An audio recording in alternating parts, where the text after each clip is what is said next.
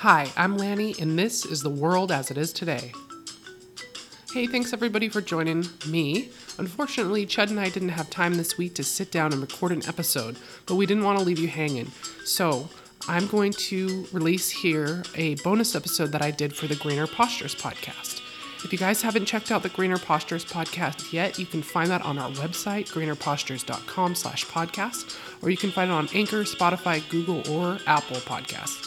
This is just my solo podcast talking about all things homesteading, homemaking, and autonomous living. And I'd also like to mention something that I'm very proud of. I was just on Ryan Dean's The Dangerous World podcast for one of his conspiracy break room episodes where we talk about all the stupid things you could imagine growing up in the 80s and 90s and junk food and a bunch of other crap. It is a lot of fun, so check that out on the Dangerous World podcast feed.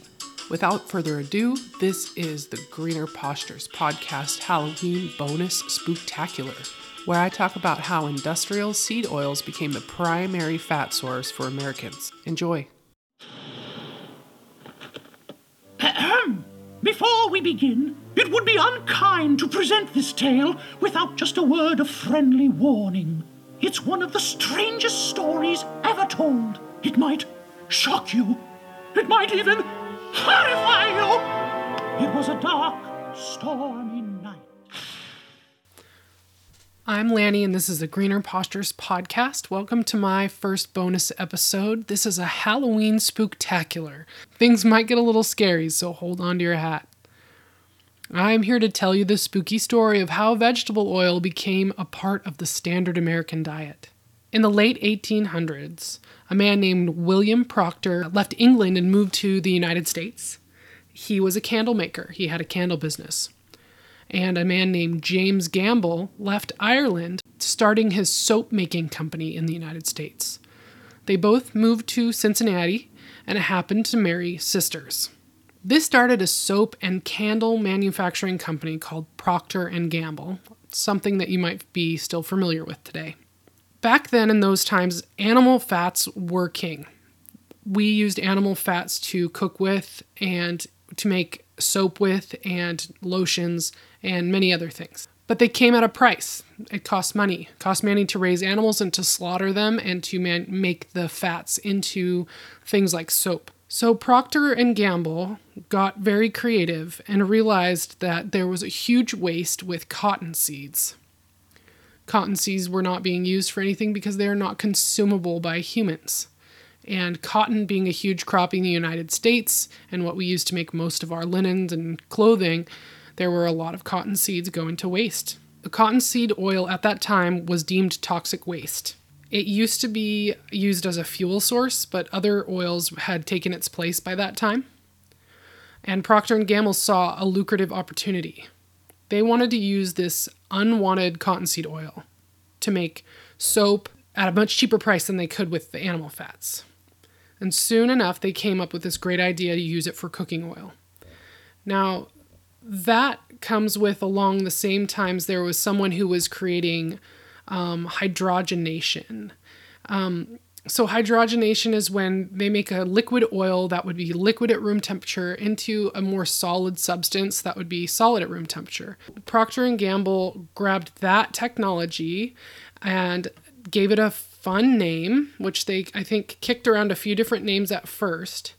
They came and settled on something you also might be familiar with called Crisco. So Procter & Gamble started mass producing their cottonseed oil formula, which is known today as hydrogenated vegetable oil. And they sold it to people and marketed it to people as convenient, shelf-stable animal fat replacement. They actually hired a full-service ad agency, and they put more advertising dollars towards this product than maybe any other product that had been put out to market at that point. They had tons and tons of ads, which you can look online and see some of these old ads for Crisco that are pretty hilarious. They gave out free samples. They went to restaurants. They talked to nutritionists. They tried to say this was better for you. This was lower in cholesterol. They gave out free cookbooks. And it looks like from this article that I'm reading, Crisco in 1912 sold 2 million pounds And then in 1916, they sold 60 million pounds. And it didn't slow down from there. So that is just to show you how well this marketing campaign went. It was telling you it was healthier, it was more convenient, it would make your foods better, and it was aimed at the housewife. Some of these ads are pretty laughable at this point when you look at them and know what we know today. So Crisco is trans fat. That's what trans fat is. It's a hydrogenated vegetable oil. This is not a food, and we can see the turn in the health of the American people and the world at large when they stopped using animal fats and like butter, lard, and tallow, and they started using hydrogenated vegetable oil. We didn't get healthier as a community. So there's that. Seed oils are in everything in processed foods. It helps with things being shelf stable that wouldn't be otherwise. And it's pretty hard to find things that don't have vegetable oil in them if they're packaged. And that's just what it is. And I'm not going to go really any farther into that, I don't think. This is not something I can comment on from a personal perspective because I was not alive in the late 1800s and I don't know this for a fact. But reading this article, there's an article from The Atlantic called How Vegetable Oils Replaced Animal Fats in American Diet.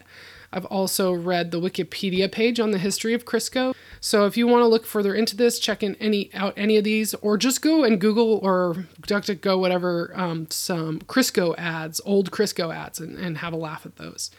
Cottonseed oil was waste. It was a byproduct of the cotton industry, right? So these were two very bright guys that figured out how to sell us a waste product. And we know that fluoride is a byproduct of another industry, and very talented ad men have found ways to put that into our water system and in our toothpaste and many other things. The most interesting quote that I found was from Popular Science. I'm not sure when this article was from, but this was about cottonseed oil. It said, "What was garbage in 1860 was fertilizer in 1870, cattle feed in 1880, and table food and many things else in 1890. That's a quote from Popular Science. If you want to look for other ways to feed yourself and take care of your family, hopefully you'll find some of these other episodes I'm putting out useful to you. So enjoy your Halloween. Happy Halloween, everybody. Take care. I'm Lanny, and this was a Greener Postures podcast.